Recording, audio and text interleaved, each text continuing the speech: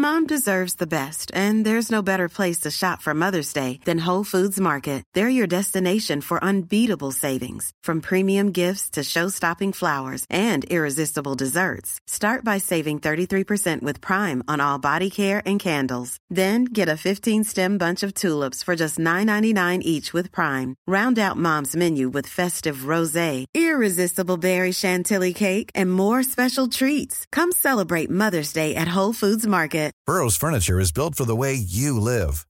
From ensuring easy assembly and disassembly to honoring highly requested new colors for their award-winning seating, they always have their customers in mind. Their modular seating is made out of durable materials to last and grow with you. And with Burrow, you always get fast, free shipping. Get up to 60% off during Burrow's Memorial Day sale at burrow.com/ACAST. That's burrow.com/ACAST. burrow.com/ACAST. Mom deserves the best, and there's no better place to shop for Mother's Day than Whole Foods Market. They're your destination for unbeatable savings, from premium gifts to show-stopping flowers and irresistible desserts. Start by saving 33% with Prime on all body care and candles. Then get a 15-stem bunch of tulips for just $9.99 each with Prime. Round out Mom's menu with festive rosé, irresistible berry chantilly cake, and more special treats. Come celebrate Mother's Day at Whole Foods Market. The Chase Thomas podcast. My nephew needs me to record. See, I already hate it. I hate it. All right, hello, and welcome back to another episode of the Chase Thomas podcast, where I'm still the aforementioned Chase Thomas, coming to you live from Knoxville, Tennessee. Everything School HQ down there in Tequila, Georgia. My good friend from the University of North Georgia alumni is here. Matt Green, good evening, sir. How are you? Good evening, sir. It's good to be back with you. Hope you and yours had a good Christmas celebration. But yeah, it's good to be back, man. It was good. It was nice. Got down. It was a shorter trip. Back to Atlanta for a couple days, but it was nice. Took some PTO earlier this week. I'm taking PTO on Friday. Just kind of get through it. It's just a weird week. I will say the death of bowl season has been tough during this. So I'm like watching different games and watching 90 Day Fiance the other way with my wife and taking notes and reading stuff. And I'm like, it's just sad. We talked about it on last week's show, but I'm like, I think Texas A&M was down to their like 4-string quarterback in this game because their third stringer got hurt on like the first play. And you're like, what are we doing? And then you have Florida State and Georgia having like 50 players in total at this point not play in the Florida State Georgia game. Well, I mean, that's mainly just Florida State. I think Georgia's only got like 2 opt-outs. It's basically just Florida State's like 20 guys or something, and all the transfers and all that. I'm including transfers as the opt-outs, like for Georgia. Oh yeah. The portal is what's gonna totally doom the playoff. Or not the playoff, the bowl season. If they don't do something, you're just not gonna have enough guys to field a roster. Yeah. Like, especially what Deion's doing every year, signing 6 players and getting like 50 in the portal. Like, I don't know. It's bizarre. It is bizarre. We annoyed a lot of Florida fans, Matt Green, on the YouTube page. A lot of Florida fans did not like our bashing of the Florida Gators recruiting day on National Signing Day on our YouTube channel. Were we bashing Florida? I felt like it's reality. Like 2 months ago, they were like, okay, Billy Napier's the next guy. Like, he's leading us to the promised land. Right now, it's like, might as well just fire him. Like, I think I don't know if all Florida fans are that negative. You know, maybe there's still some hope. It's just 2 years. It wasn't necessarily a quick rebuild. You know, there was some infrastructure, some foundational issues that need to be taken care of at Florida, but I don't know. It's just hard to see what's the term? It's hard to see the forest through the trees. Like, I don't know. I don't know. I don't see it getting better for the Gators, but sorry, not sorry. I guess that's not. I would imagine a Georgia and Tennessee fan, we might not make a lot of friends down in Gainesville, Florida. Hey, the one thing they said, and Tennessee fans have to accept it, is, hey, Florida still owns you, even on our worst days, was a comment below. And Knoxville, Napier beat you this year. I mean, fair points. Like, I'm a Tennessee guy. Hey, Napier's 2-1 against Heupel. Yeah, without a doubt. Well, 1-1. Right? 1-1, excuse me. Yeah. 2 years. But yeah, I mean, I think that's the biggest thing they have going for them is that they somehow still have Tennessee's number. But I don't know. Hey, maybe if you're in Gainesville, it might feel a little bit better. You can see, oh, we got some guys. Guys are transferring because, they're not going to have as much playing time because we have such a loaded roster. I don't know. However you justify it to yourself. But, man, early signing day just was not kind to them. And the recruiting class was just so strong for so long. When you don't have the on-field results you want, it's easy to be like, okay, he's a new guy. Look how well he's recruiting. And now that you don't have that to fall back on, it's a little hard. It's a little harder to be positive about the Napier era. Absolutely. But we'll see what happens for the Florida Gators. That's another pod on another day, Matt Green. Before we get into just our college football show here on the Chase Thomas podcast, Matt Green, what was your favorite gift you received and your favorite gift that you got your significant other this Christmas season?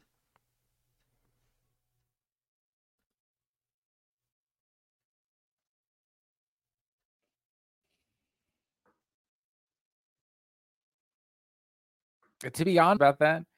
But yeah, we don't exchange gifts, but so I didn't really get anything for Christmas. My mom got me a couple Georgia cups, the standard Georgia calendar, but and some good old cash money, so I'm like, my mom every year asks me for like a list and stuff, like, oh, what do you want? I'm just like, I'm a 30 whatever year old man. I just feel weird giving my mom a list of things I want for Christmas. Like, I don't know. It's just it's not my thing.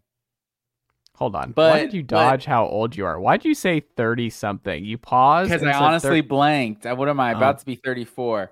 Okay. But yeah, so Tori went all out for the nieces and nephews though, with just like gifts inside of gifts, just all kinds of wrapping. It was not like big stuff, but just like coconut water. Like these kids would just be like, coconut water, like fruit strips were like wrapped up. It was like, but it would just be like little cars and just different little things. But yeah, it was a lot of fun. Like the avocado kid.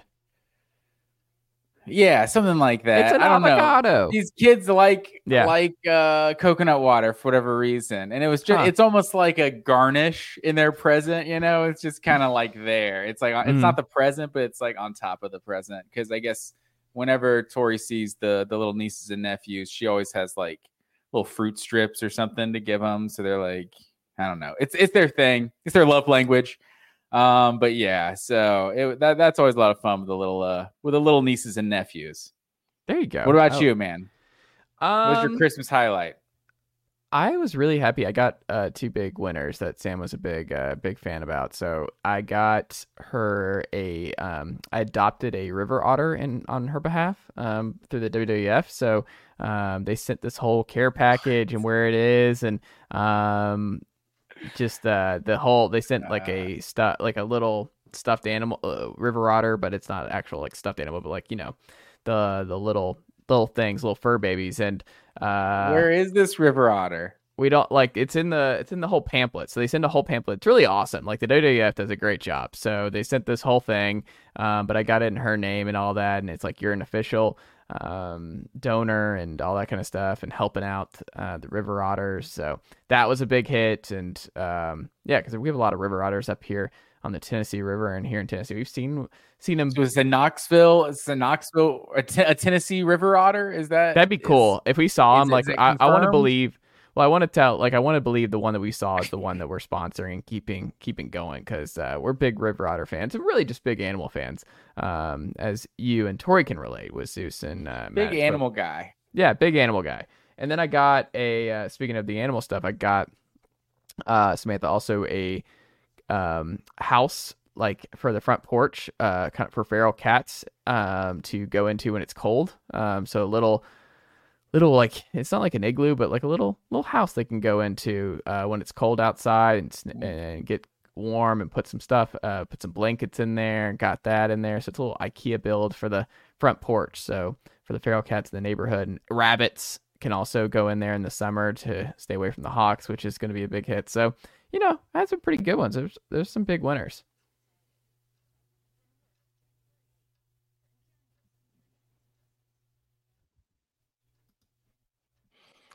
To each their own, sir. I'm not trying to have a bunch of cats around my house, but hey, whatever floats your boat.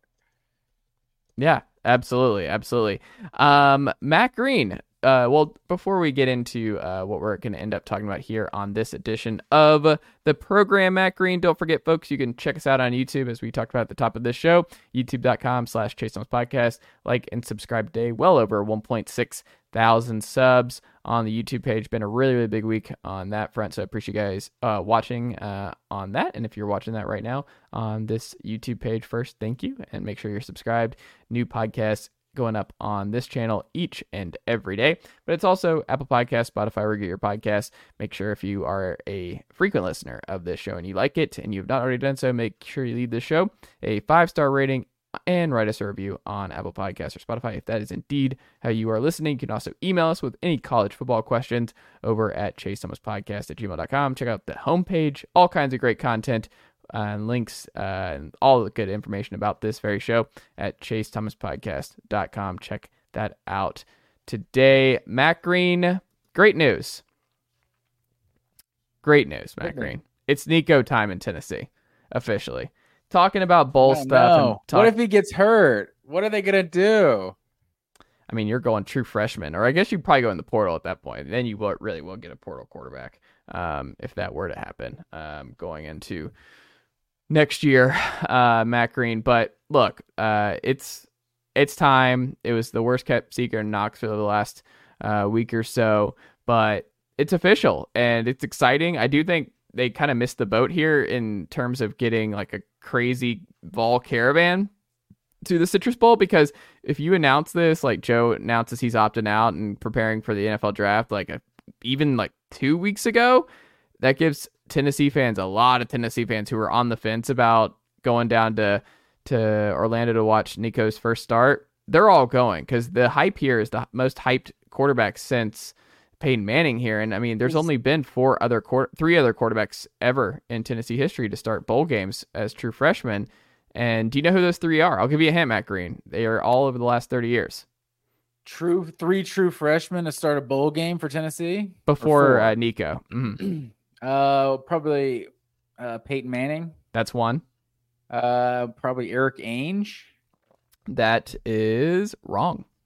Is he a redshirt freshman? Mm-hmm. What's his name? Clausen? Casey Clausen. Casey. I guess I got to specify Casey. That is what I meant. Tyler Bray. That's the last one? And one more. I thought you said 3 and then Nico. Or 4 and then Nico, excuse me. 4 and then Nico. Wait, Guarantano? Nope. Josh Dobbs? Ah, okay. There we go. Mm-hmm. Did pretty well on that. Is that what the story they're going with? Joe Milton opted out to prepare for the draft? Yeah, I mean, he's still playing. Why would he opt out of this bowl game? I think Joe Milton needs one more good game on tape. They benched Joe Milton, then went with Nico. That's what really happened. No, I mean, Joe's he played his best game his last game against Vanderbilt. That was the best Joe Milton's ever played. He was not going to top that. There's no point in him playing at this point. A bunch of guys are opting out. Jabari Small, Jalen Wright won't be playing, so your top 2 running backs are out. The offensive line's banged up, but Cooper and some company are going to play. But ultimately, I just don't think bowl season has that when you're not in a playoff like Joe would play if it was a playoff game. But it's not. So I think a lot of guys just look at it as hey, I'm going to get ready for the draft. I don't want to get hurt. Joe, a big part of the draft process for him is going to be his measurables and being able to do stuff. Because, I mean, Hendon wasn't able to do stuff this past year, and he and Hendon were close, and Hendon tearing his ACL in the South Carolina game kind of messed some stuff up for him going into NFL draft time and not being able to do a lot of the stuff that maybe he'll throw it through the roof of the indoor practice facility, and that'll go viral. Well, look, man, Joe, great dude, great teammate. It was a tough year. It's tough for a lot of reasons. It wasn't just Joe. There were issues all across the board with this offense. But look, he stuck it through. He's the guy who stayed. Good teammate. Was there for Nico. He's been helping out this year, reportedly, or this week, getting Nico ready to start this bowl game against Iowa. A great Iowa defense. So it's not like this is going to be an easy opener here for Nico. It's going to be a feisty defense that's going to get after him with Parker's group on that side of the ball for the Hawkeyes. So I'm very curious to see how Nico does. But either way, like, it makes the bowl game in Monday afternoon 10 times more interesting, because it's nothing, no offense against Joe, but like, this is game one. Like, this is huge. Like, this is a good defense, a good team overall, and we're going to see how Nico performs with a lot of guys who will be back next year. A lot of the offensive line's back. The whole offensive line basically is back going into next year. A lot of these receivers will be back next year. His two lead backs in this game will be his two lead backs next year, and Cam Seldon and Dylan Sampson. So there's going to be a lot to glean from this game. So I'm 10 times more interested in how this game unfolds and how Tennessee looks. Like, we'll see if this offense pops. Then it was like, heck, it was a little bit more Joe than we let on as to why this offense really fell off in terms of just offensive production, scoring points, and that sort of thing over the course of the year. Or if Nico struggles or the offense kind of sputters a little bit, then it's like, hey, maybe it wasn't just a Joe thing. Maybe there are a lot of issues with. And I think that's like what I feel like that's what bowl games, like, would you have to be most excited about? It's like a showcase for the next season. It's almost like a glorified spring game that like, okay, this will give us an idea of a little something we have next year. And it's like, that's better than nothing. But, you know, we're just, there was a time where this was a nice, like, you know, cigar for your overall season, and you get like a 10-11 win season, you win a New Year's Six bowl, you know, that's an accomplishment. And now, you know, we'll see what this team is next year. Yeah, but it's something that gets you psyched, right? Like, if it looks really good and Nico balls out, then you're like, oh, we're all pumped. And you're going into next year with all kinds of momentum. You're feeling good about the quarterback spot. You're feeling good about where the offense is going to be. It might help a spring portal and recruiting if Nico is able to flash here in this game for guys who are maybe like Evan Stewart. He's out there in the portal. If Evan Stewart sees Nico ball out with his Tennessee ties, that make him look at Tennessee a little bit harder. So there's other areas there's other things at play here depending on how Nico performs. No, that's true. And every bowl game is different. Like, I mean, you can take something like, just there's so much context with every game. Like, if Georgia goes out and beats Florida State by 4 touchdowns, absolutely nothing will be learned from that. But if Florida State goes out there and takes Georgia to overtime with none of their starters, it's like, okay, this was something, like, for Florida State, you know? So it's like a couple years ago when Georgia lost to Texas in the Sugar Bowl with a few opt-outs. It's like, you hate to lose to anybody, but, you know, the game really, you know, is the team as up for that game as they are for the previous game? There's guys that are opted out, but then the following year when you beat Baylor with about 12 opt-outs, it was like, okay, well, this actually was a game we got excited about because we won kind of shorthanded. So, you know, it kind of depends on the context of the game, but yeah, I mean, it would be nice to see to finally take that shiny new toy off the shelf and they'll play with it in a real game. No, I don't disagree, sir. On the flip side, though, your team got a big commitment, the number 1 running back in the portal, and Trevor Etienne. What does Trevor Etienne going to Georgia mean for the Georgia Bulldogs running back room in 2024, Matt Green? Yeah, I mean, I think it's huge. You look at Georgia's roster now. I mean, on the offensive side, you got a Missouri transfer at wide receiver. They brought in London Humphreys from Vanderbilt. Like, you just brought in a South Carolina defensive lineman. Now you're bringing in a Florida running back on top of a Miami wide receiver too, and a Mississippi State wide receiver from a year ago. So Georgia's really just going all over the SEC to fill their skill positions. And Trevor Etienne, I don't think he's a superstar by any means. I was a little surprised that you said he's number 1 running back in the portal. I think Raheem Sanders is probably better if we're splitting hairs, but Trevor Etienne, I think he's a dynamic player, and Georgia, as well as they've recruited and everything, and you know, they have good players. It feels like the past 2 seasons, like Kenny McIntosh was a stud. So outside of like James Cook and Zamir White, like, they weren't Sony Michel and Nick Chubb and DeAndre Swift or anything, but those were 2 good players, like very good players that were drafted, second, fourth round in the NFL. This 2023 team just didn't have that in the backfield. Dejon Edwards is a good player. He just doesn't have that top end speed. Kendall Milton seems to have all the talent in the world, but he just can't stay healthy. And that at some point, that's all that matters. So there was something lacking. Branson Robinson showed a little bit, and obviously he missed the whole season. And, it wouldn't surprise me if ETN comes in and has roughly the same numbers he did at Florida and kind of splits carries. He's not like a clear number one guy at Georgia just because the way they kind of tend to spread the wealth. And I think Georgia has recruited really well, and they'll bring in 3 true freshmen in this class, including Nate Frazier, I think is the number one running back according to some. So Georgia's running back depth is definitely going to be, or running back just group, I think is going to be deeper next year. And ETN is definitely the most proven, I think, of the bunch.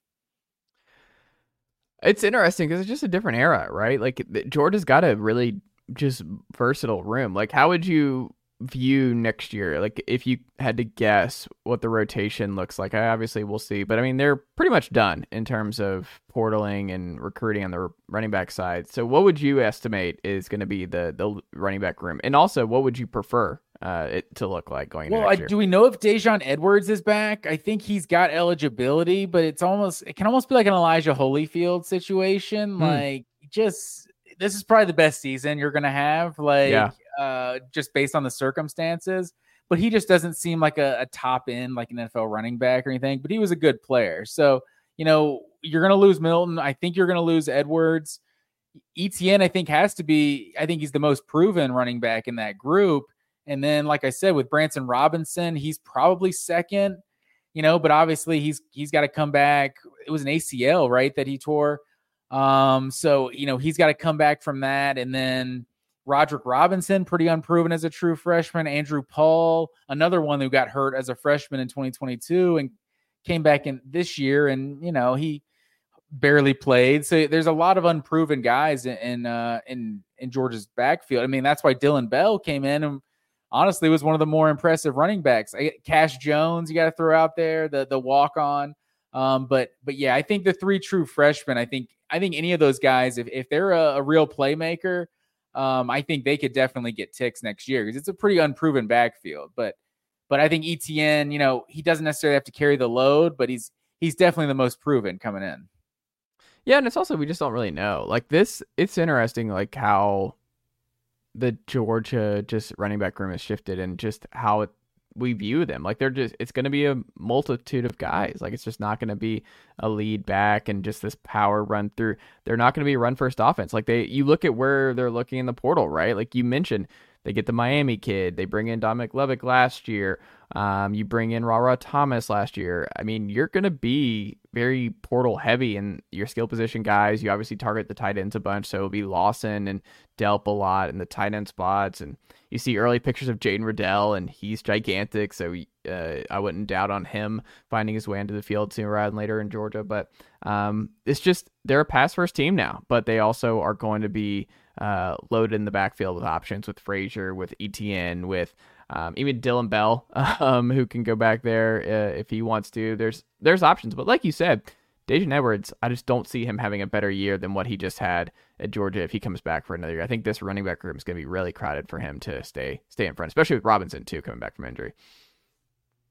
For sure, and I feel like there's this one section of Georgia fans that are like obsessed with tight ends that have just always been like, get the tight end the ball. That's what we need to do. We got just good tight end. It's like very rarely is a tight end the best playmaker on your team. So no, I don't care about the tight end. Get it to those dynamic receivers.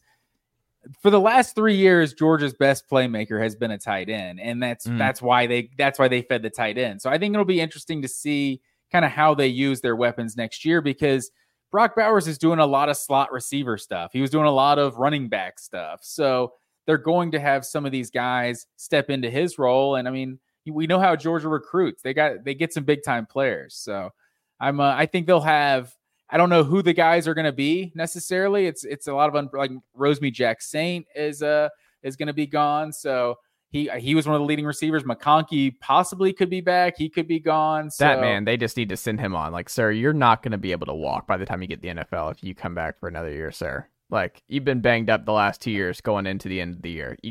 It's time to move on, lad. You exaggerate how much he's been hurt. He didn't miss like any games in 2022. Well, hold on. I'm not saying he was hurt the whole time. I'm saying the last 2 years he has finished hobbled and broken at the University of Georgia. I would say this year he was hurt coming into the season, and he was kind of hobbled a lot of the year. But so I would argue his stock is not as high as it was coming into the 2023 as it is coming out of 2023. So, he could easily come back, and with Carson Beck, with the rapport he's got with a returning starting quarterback, and easily have a better season. Brock Bowers is gone. Like, there's a lot of touches to go around with a guy like Bowers being gone. So, I wouldn't guarantee that McConkey is gone. So, and with how many years some of these guys are playing, I think he's still got something left. But obviously, I think he would be drafted if he goes pro. So, we'll see. Oh, yeah. I've seen Ladd in the first round by some mocks. Like, Ladd's a type of receiver who should... Ladd's not going in the first round. What?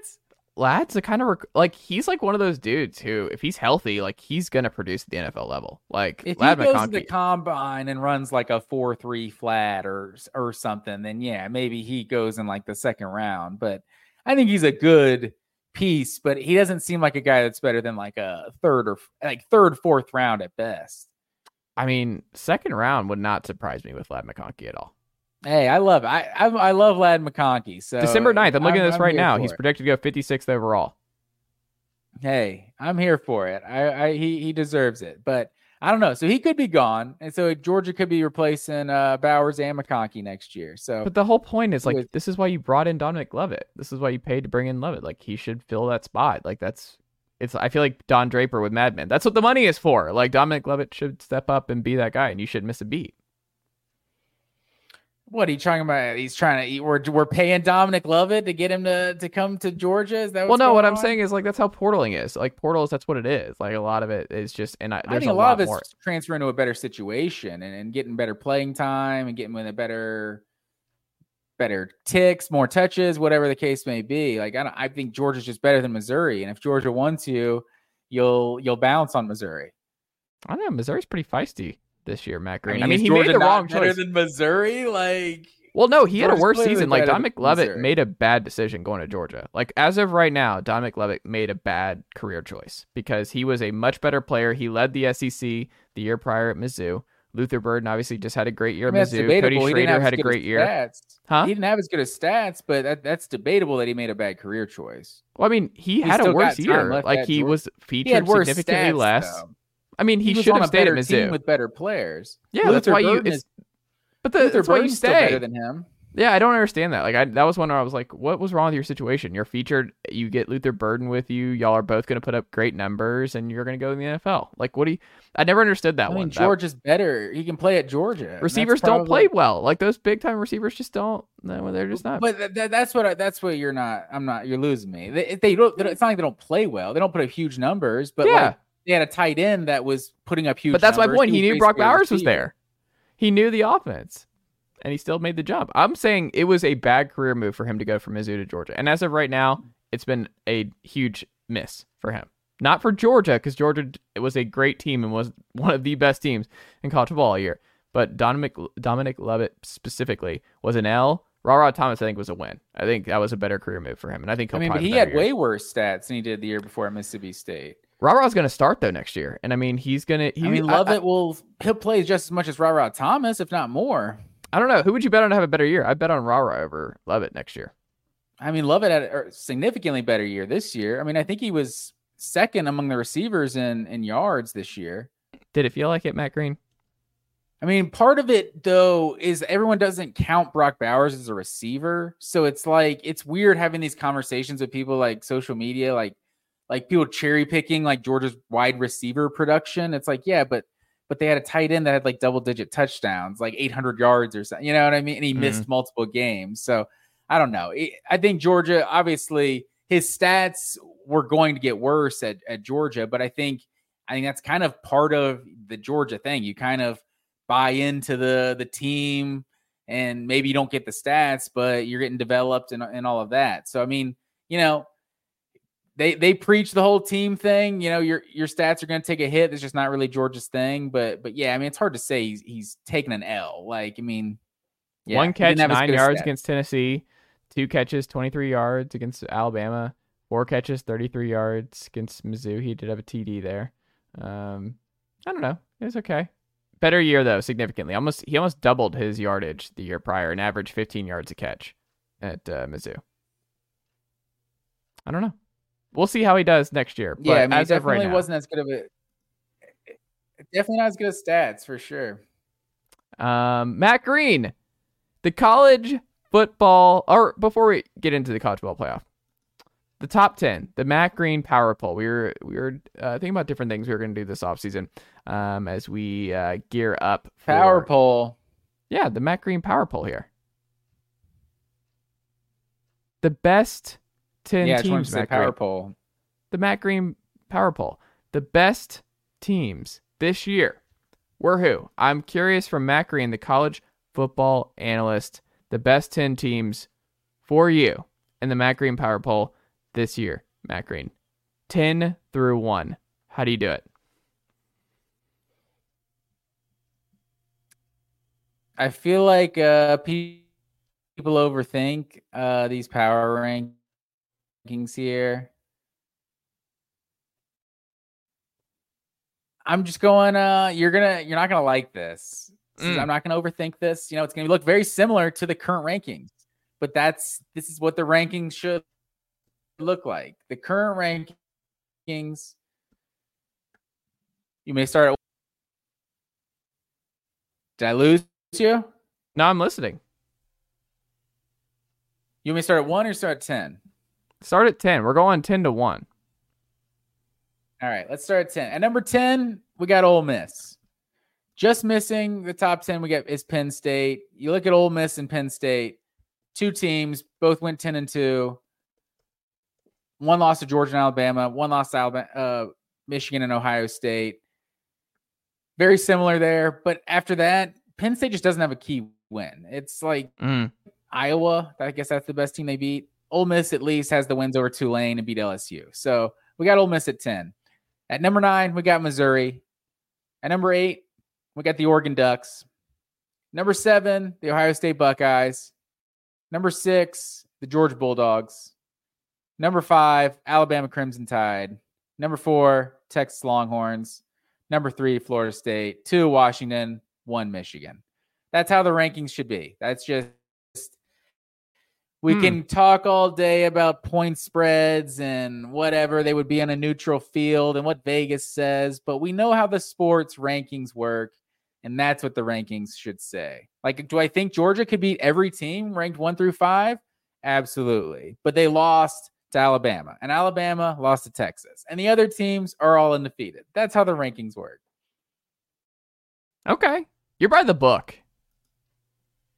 You're by the book, Matt Green. You're not throwing out the what ifs. Like, the games on the field matter to Matt Green in the Power Poll here.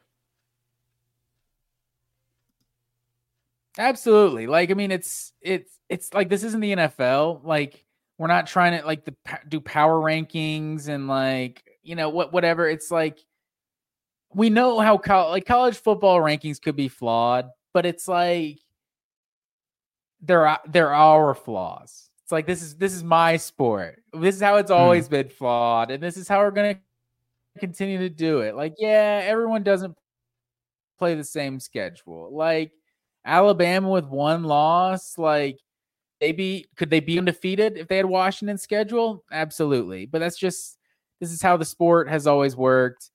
And yeah, don't overthink it. I think Georgia, you know, they're as good as anybody, but you know, with how the games played out, I got them at 6. I think they're the best. Okay. Oh, I guess not best 1 loss. Best 1 loss non-conference champion this year. There you go, Matt Green. I like it. The college football playoffs are finally here, and I just got to tell you, Matt Green, too much of a layoff. This is part of how you maybe fix bowl season, the transfer portal, and what the playoff is. Let's move these games back. Like, let's move a lot of this. Mom deserves the best, and there's no better place to shop for Mother's Day than Whole Foods Market. They're your destination for unbeatable savings, from premium gifts to show-stopping flowers and irresistible desserts. Start by saving 33% with Prime on all body care and candles. Then get a 15-stem bunch of tulips for just $9.99 each with Prime. Round out Mom's menu with festive rosé, irresistible berry chantilly cake, and more special treats. Come celebrate Mother's Day at Whole Foods Market. Why don't more infant formula companies use organic, grass-fed whole milk instead of skim? Why don't more infant formula companies use the latest breast milk science? Why don't more infant formula companies run their own clinical trials? Why don't more infant formula companies use more of the proteins found in breast milk? Why don't more infant formula companies have their own factories instead of outsourcing their manufacturing? We wondered the same thing. So we made ByHeart, a better formula for formula. Learn more at byheart.com.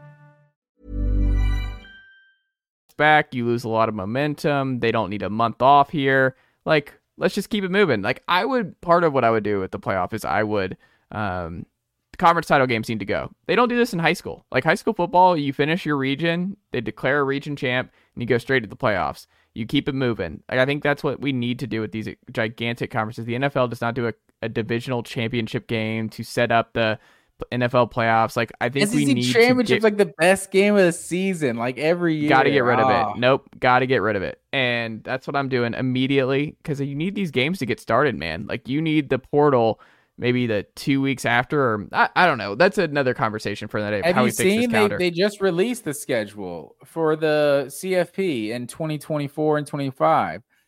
The first game is like December 20th. I think the semifinals were like January 8th and January 9th, with the championship game on January 20th.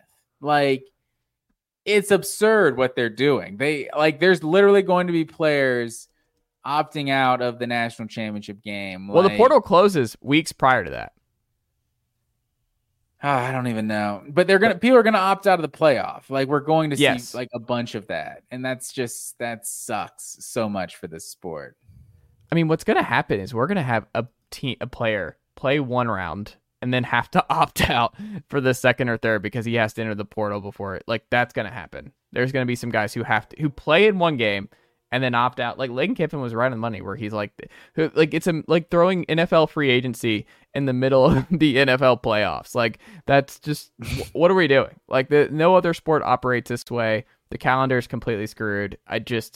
It's going to be such a cluster F, and we all know it. I feel like we were the first people to talk about the calendar being messed up. I'll be honest. Like, everyone talks about it now, but I don't want to toot our own horn too much.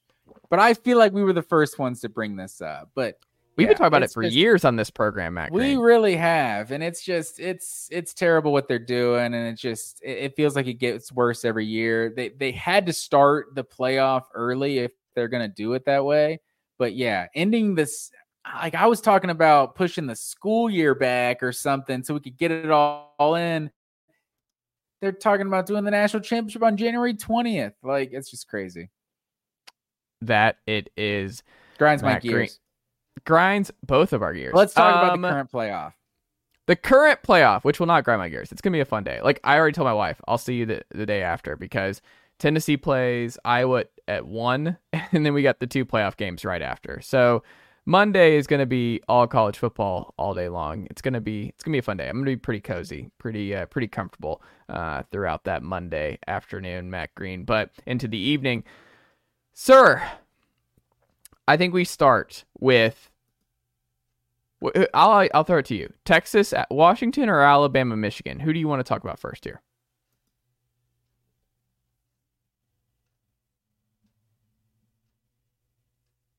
Let's go Texas, Washington. Okay. Even though I think that's the second game. Should we go chronologically? Isn't it kind of weird that we're doing that as the second game? Because I think I don't know. This is a good question, because I think Texas, Washington's going to have a lot more juice than Alabama, Michigan. That's my hunch going into the 2 playoff games. I think Washington, Texas is going to be a thriller. I think it's going to come down to the final play. I think it's actually going to be an absolute juggernaut slugfest. I think Alabama, Michigan's going to be really ugly on both sides. I don't think it's going to be pleasant. I think both teams are going to look bad. And it's going to be one of those where it's like, oh, one of these teams might win the national title, and you still just don't feel great about them at all. Like, we haven't felt great about Michigan all year long, and we haven't felt great about Alabama's real best team in the country all year long. And I just think both of them are going to be in this gross slugfest. And then we're going to look over at Texas, Washington, and both teams putting on a clinic and just a really fun football game, back and forth, big play after big play. And I don't know. That's my gut in how these two games will go. But Matt Green, my question to you, why Texas will win, and then follow that up with why Washington will win this matchup. Let's play both sides here. Let's play both sides. Well, I can't believe I've heard nobody talk about the fact that this is a rematch of the 2022 Valero Alamo Bowl that Washington pulled out 27-20 just a year ago. So they're not the same teams they were a year ago, but it is interesting that we did see these two teams play last year. It's very interesting how they're both kind of set up, because Texas is really built very similarly to Oregon. Like, that's one of the biggest things that I kind of like. I want to pick Texas in this matchup, but it's like seeing how similar they are to Oregon, and Washington beat this Oregon team twice. I'm like, I don't know, like almost identical in total defense. And scoring defense, and we know how dangerous they both are offensively. I think Texas just has so many skill players. You look at Washington, Dylan Johnson is like 70% of their rushing offense, I believe. Like, they don't have another guy with 200 yards rushing on the season. Since I'm blanking on Texas running back. Jonathan Brooks got hurt. They've had 3 different guys lead them in rushing in all 3 games. So they just have so many guys, as well as their playmakers out wide. Like, I know Washington has great playmakers, but I feel like I trust Texas's playmakers more. Like, I don't know. I keep going back and forth. What do you think? What is the biggest advantage you think Texas has? I think the biggest advantage that Texas has right now is the talent differential. Like, I think they're deeper than Washington. I think Washington's very top heavy. I think Washington has a lot of top end talent at receiver, at offensive line, even at quarterback. But I think Texas has bodies. Texas has guys, if things get banged up, they're going to be able to throw a multitude of dudes and be able to rotate and be able to wear down this Washington offensive line to a point that we haven't seen them get worn down. But Washington's offensive line just won the best offensive line in the country award. Like, I'm very fascinated to see how that group matches up with the best defensive front they've played this year. Oregon's good, but Texas has Joe Moore award-winning O-line hasn't fared well the last couple playoffs. No, and I think they're not going to have the same. Like, they've played well as a unit. I think Texas has a very strong chance of winning in the trenches here. So I think that's something that's it's a big part of what Texas is going to try and do here. But Texas is 94th in passing defense this year, Matt Green. Michael Penix in 4 games against ranked teams, he has 8 passing touchdowns. I think something that's going to be very important in this game, and we're going to find out pretty early if Washington's going to be able to pull this off, is Michael Penix has 18 TDs, 5 picks. I was going through all the different Michael Penix and Washington offensive stats and yards and downs and different things like that. They're really good and explosive on first down. They're a good first down team. They take deep shots. They're going for the jugular often, and when Penix is able to do that, they're just really, really elite early. You want to get a crazy stat for you that I found, Matt Green, going through the numbers? Yeah. Washington has not trailed by 8+ points in any game this year. That's impressive. Not like they haven't really been faced with adversity to this point. Like, they have been in tight games. We talked about all these games have been tight though. Yeah. They've been at some barn burners. But they've never had to come back from a big deficit. They've never been like punched in the mouth, down 2 scores, anything like that. We haven't seen what they do. So I'm very curious what that looks like if Texas is up 17-7 in the second quarter or something, and things go awry a little bit early for Washington and on a neutral site here. But I mean, against Oregon, they beat Oregon twice. Mention that. Yeah. Hold on. It's funny you mentioned that, because last 4 games, Washington's won 4 straight games by 7 points or less. Last 3 games have been by 3 points or less. In Texas's last 7, They have 3 games that have been decided by one score. All 3 of those games, they had a 20-point lead at one point. Huh. So their only close games, they pretty much blew big leads in all of them. So, and one of those was with Malik Murphy starting. But I don't know. It's so like if they get up big on Washington, like Washington easily has the firepower to get right back in it if Texas is going to be blowing leads. So that's another interesting dynamic with these two teams. They're just so evenly matched. They are. I will say too. I think Sark's a better recruiter. I think Sark's a good coach. I think he's kind of underrated now by some folks. But I do think Kalen DeBoer is a better coach. I think Kalen DeBoer, I think Washington has the coaching advantage in this game, at least on the offensive side of the ball.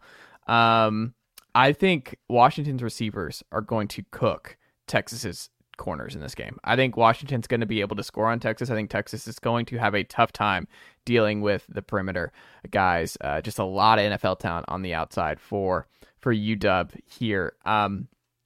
6 red zone trips, 4 TDs, 2 field goals against Oregon in the Pac-12 title game. They're elite in the red zone. They finish drives. They don't make a lot of mistakes, like we talked about. They don't get down. They don't put themselves in bad holes early. They haven't had to come from behind because they've been a great team all year long. I don't think Washington is winning the national title, Matt Green. But I talked about it. I've been high on Texas this whole year. I've been high on this group. Matt Green, I don't think Texas is beating Washington. I think this is going to come down to the final drive. Quinn Ewers having to do something to try and win this game for Texas late, and maybe he just doesn't pull it off. But right now, I think this is going to be the game of the day between the two.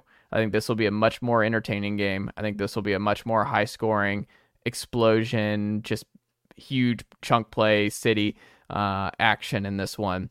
But I think Play City action. Chunk Play City. I just don't think Texas is going to win. The more I've thought about it, the more time I've had to chew on this.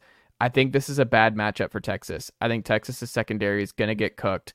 I think Michael Penix will have some time here to dice this Texas defense up. And I don't think Texas's offense is going to be able to keep pace. So ultimately, give me Washington 38, Texas 34 in this one. I think Washington ultimately keeps their undefeated streak alive, survives Texas in this one, and they play for a national title. Now, that being said, I don't think they're going to win the national title, so I think whoever wins Michigan, Alabama is winning the national title. That's what I can't shake over the last week or so. Matt Green diving more and more into the numbers and just where I'm at with all 4 of these teams. But what say you? Are you with me on Washington ultimately surviving here and getting the victory, or are you going Texas?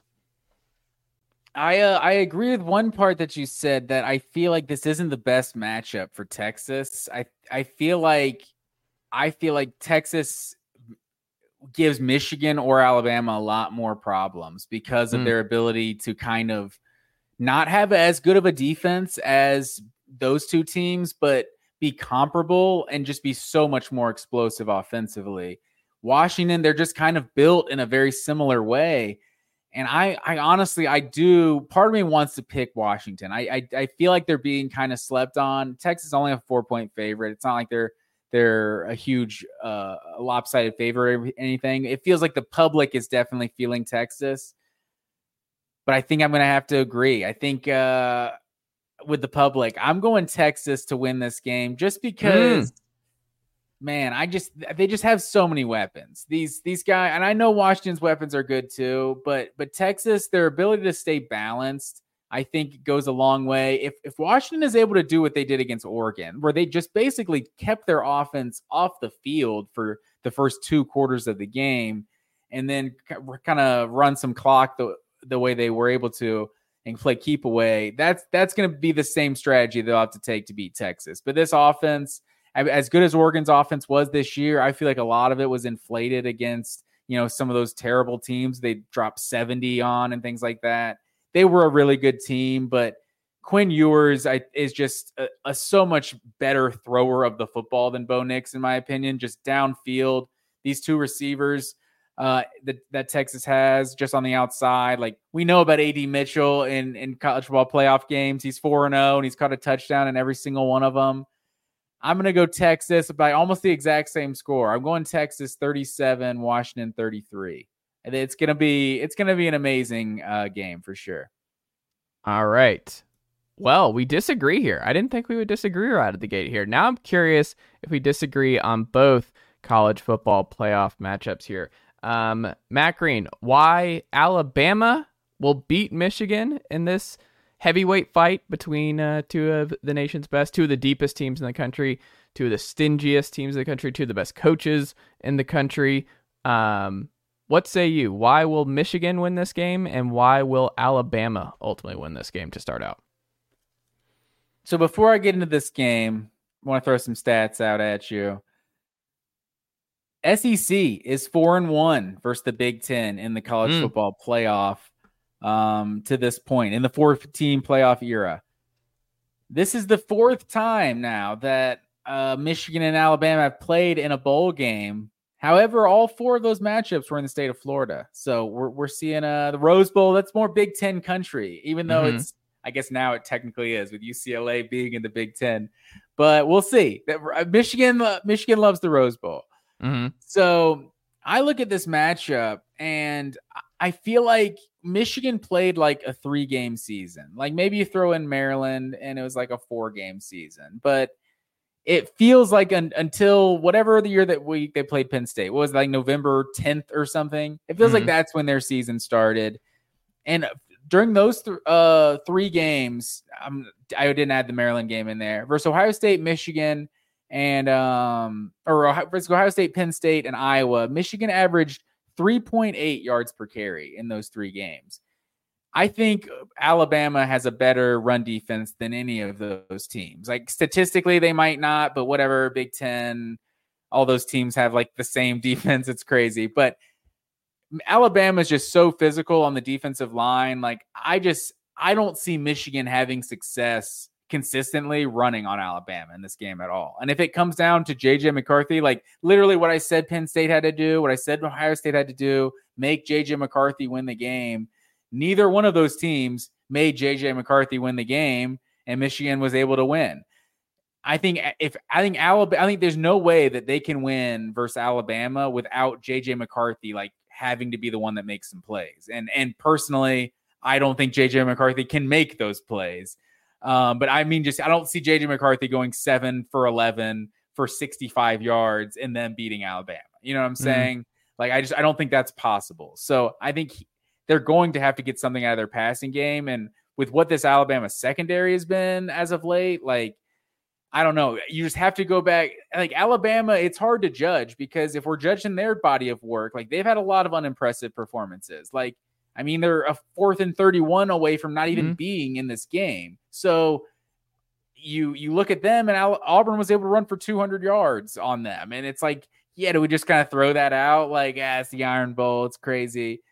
That's definitely our SEC bias coming in. But I just have to go back to what they did against Georgia the most recently on a neutral site.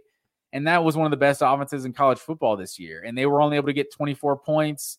One of those touchdowns being scored 3-4 minutes left in the game. So if Georgia's only able to score 24 points on Alabama, I don't know how Michigan can possibly break the 20-point mark. No, and those are all great points. And I think it is really hard to see Michigan winning this game if JJ McCarthy does not outplay Jalen Milroe. Jalen Milroe, I think what's funny too is like I still just don't feel great about this team and either team really. And I wrote down like, why doesn't Michigan feel better than they were a year ago? Like it's not like a whole lot's changed. Blake Corum's healthy now. Like they lost Blake Corum last year and you still felt better about him. Game. The run game just is not. I feel like it's the run game. It's just not as dominant. Like what did Corum have like a year ago? Like 1,800 yards and like 20 something touchdowns. And Donovan Edwards was also like flirting with like 1,000 yards. Like it was an insane rushing attack a year ago. And this year it's just been fine. It feels like they've been, kind of on autopilot half the season. So you don't really know, like they're probably going to pull out some wrinkles in some game like that they haven't really had to use because they, like we said, they played like a 3-game season. And I mean, honestly, they played a 2-game season because Iowa, they scored 10 points in the first quarter against Iowa. and probably wrapped it up right there. It's like, okay, Yeah. we scored enough to win this game. So you probably can't even learn that much from that game. So I think Michigan has to be saving something for this Alabama game. So, I mean, we might be sleeping on them because we haven't seen what this offense is truly capable of yet.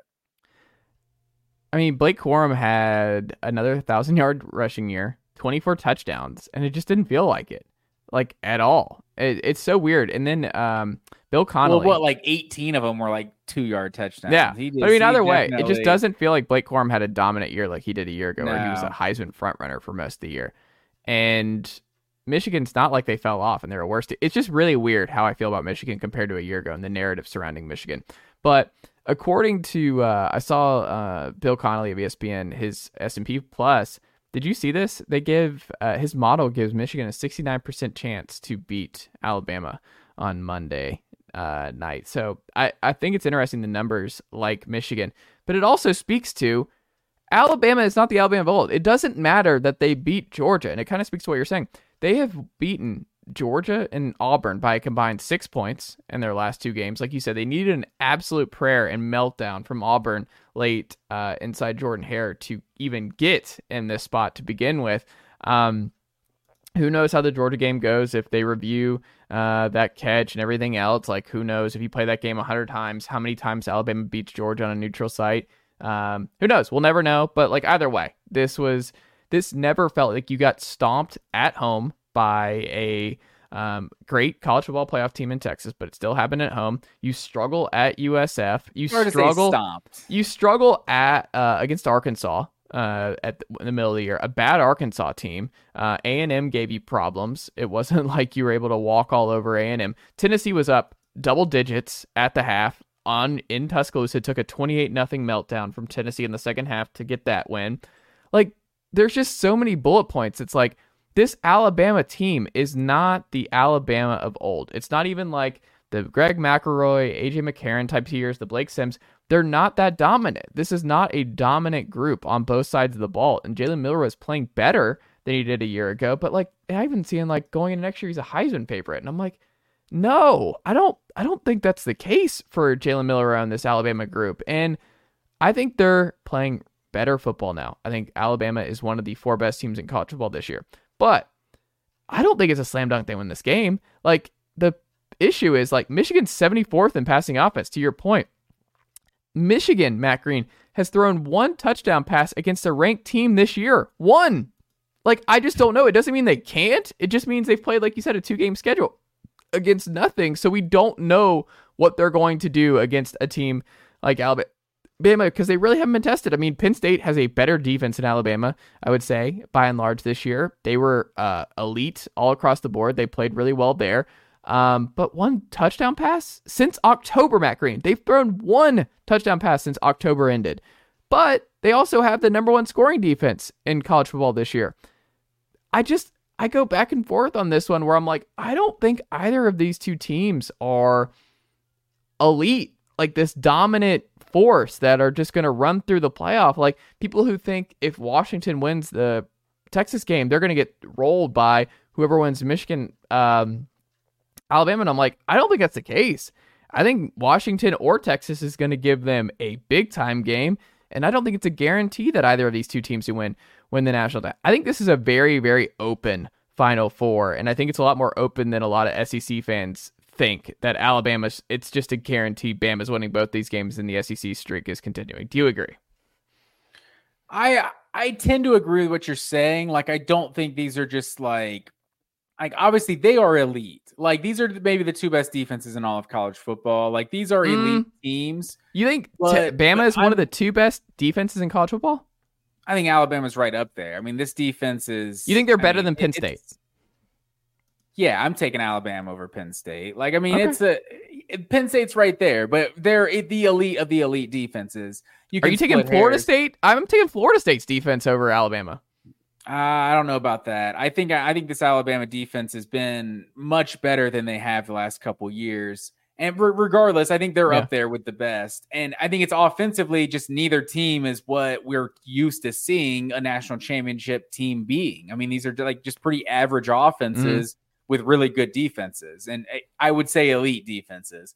So it's hard for me to pinpoint. Like, you're talking about simulations and whatever. I don't feel like you can have an accurate you can quantify Jalen Milroe, because you look at him and like how well he plays quarterback, and I think he's like an average quarterback. Like, I don't think he's like a great player. He's maybe the best athlete I've ever seen at the quarterback position, next to like Lamar Jackson or like Cam Newton. Like, just an absolute absurd raw athlete, just insanely explosive.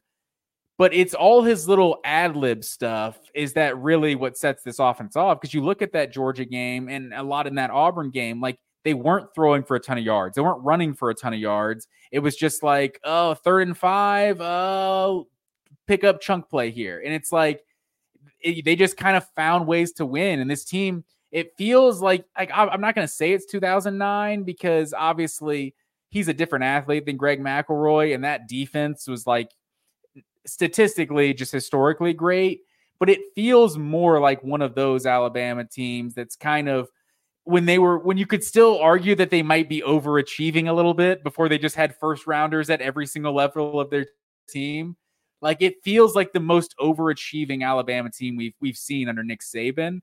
And that's why if it comes down to two physical teams that are going to play the same style, like, it's hard to pick against Nick Saban, especially when one's got JJ McCarthy that I'm just still not impressed by after 13 games this season, and Jalen Milroe, who's just like the ultimate X factor. Like, Jalen Milroe could turn it over twice in his own territory, and Michigan could bust this thing open early. Like, I think Jalen Milroe has a lot of boom or bust potential, but I think he's got a lot of that just, take off and pick up a 50-yard play with his legs and just run around and find the open man, because you just have to be spying him with two guys at all times. So if I'm going to trust anyone, McCarthy over Milroe, I do give the nod to Milroe.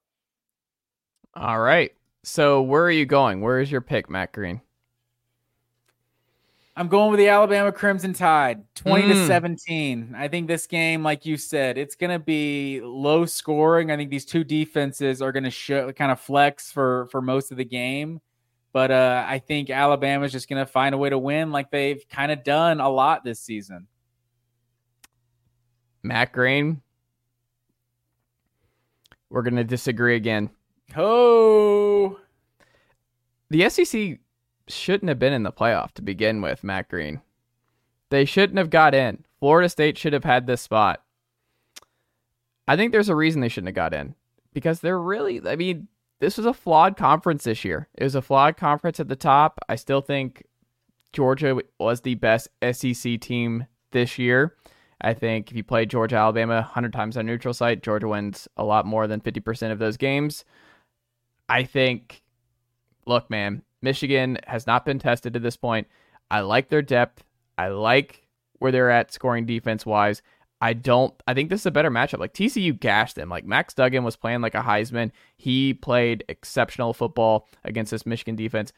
I think this kind of, like what we saw Texas do against Alabama in Tuscaloosa, Michigan can do that. Michigan has the dudes. Michigan has the bodies to play that same kind of style. Oh, they do not have the receivers or the quarterback. We don't know. JJ McCarthy hasn't done anything. Like, they don't have to. You just have the two running backs and you have the offensive line. You have the best defense. I think Harbaugh's a smart coach, where Harbaugh doesn't, like, there's a reason there was a drop off with JJ McCarthy when Harbaugh wasn't around. Like, you saw the stats with and without Harbaugh for JJ. JJ's a better quarterback with Harbaugh on the sidelines helping him out. I don't think they're going to lose this game. I think Michigan is going to win this football game, and I think they're going to win it close. I think this is going to be ugly. I think this is going to be low scoring. I think they're going to play keep away. I think this is going to be a ground and pound, very physical ball game. I think Milroe is going to make some mistakes. I think we're going to see that, like, Milroe is not the Heisman guy. He's not a Bryce Young. He's going to be very mercurial. He's going to do some dumb stuff, and I think it's going to cost them in this game against an elite defense like Michigan's on a neutral site. So I think this is a good matchup for Michigan, because I just don't think the Isaiah Bonds of the world are scare this Michigan secondary all that much. I think they're going to be okay. Like, I think this is a good matchup for Michigan. I think people read way too much into them being devastated when they saw Alabama on the screen during the college football playoff selection show. I think Michigan's They going were, to be okay. though. That didn't look great. No. I just think Michigan's going to win this game, and I think Michigan's going to win the national title. So I think Michigan wins here. Matt Green, give me Michigan 27, Alabama 24. Put it on the board. Wow.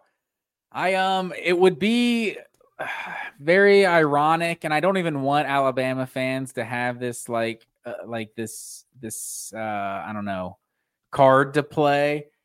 But the fact that Jim Harbaugh did this Georgia session of practice, like beating Georgia, made all this thing about beating Georgia, and then you get matched up with Alabama, and if they were to beat you, that's just gonna look real embarrassing. That like, no, it's not about beating Georgia. You still got to beat us.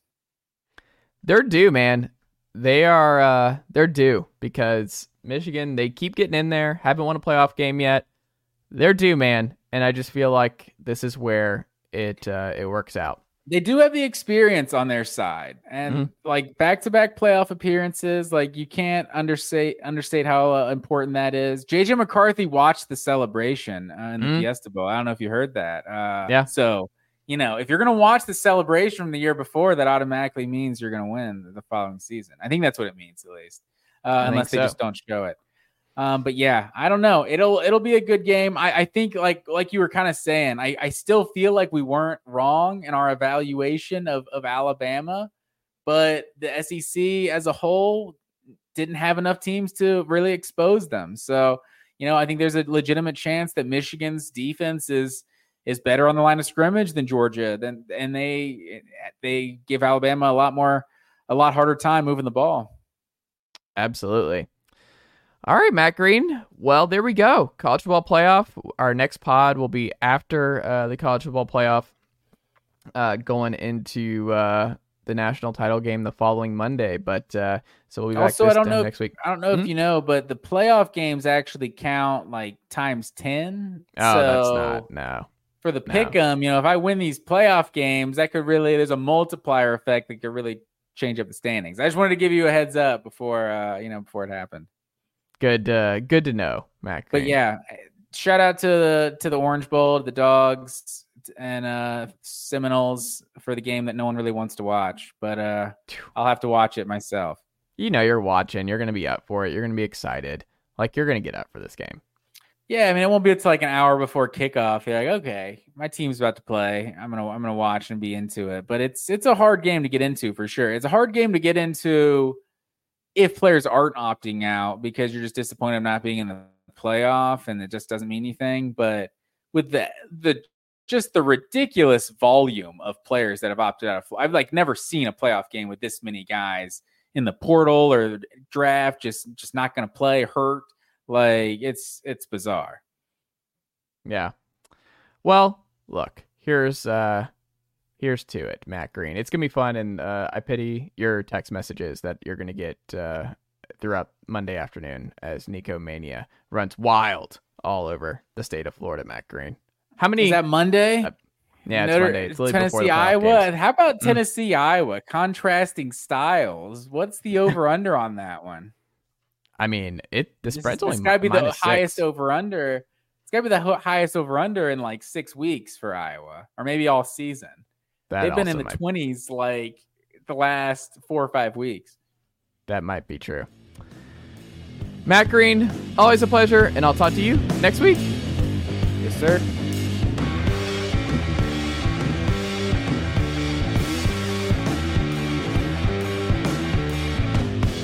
Nicely done, nephew. Chase Thomas Podcast. Hell yeah. Mom deserves the best, and there's no better place to shop for Mother's Day than Whole Foods Market. They're your destination for unbeatable savings, from premium gifts to show-stopping flowers and irresistible desserts. Start by saving 33% with Prime on all body care and candles. Then get a 15-stem bunch of tulips for just $9.99 each with Prime. Round out Mom's menu with festive rosé, irresistible berry chantilly cake, and more special treats. Come celebrate Mother's Day at Whole Foods Market. Market. Mom deserves the best, and there's no better place to shop for Mother's Day than Whole Foods Market. They're your destination for unbeatable savings, from premium gifts to show-stopping flowers and irresistible desserts. Start by saving 33% with Prime on all body care and candles. Then get a 15-stem bunch of tulips for just $9.99 each with Prime. Round out Mom's menu with festive rosé, irresistible berry chantilly cake, and more special treats. Come celebrate Mother's Day at Whole Foods Market.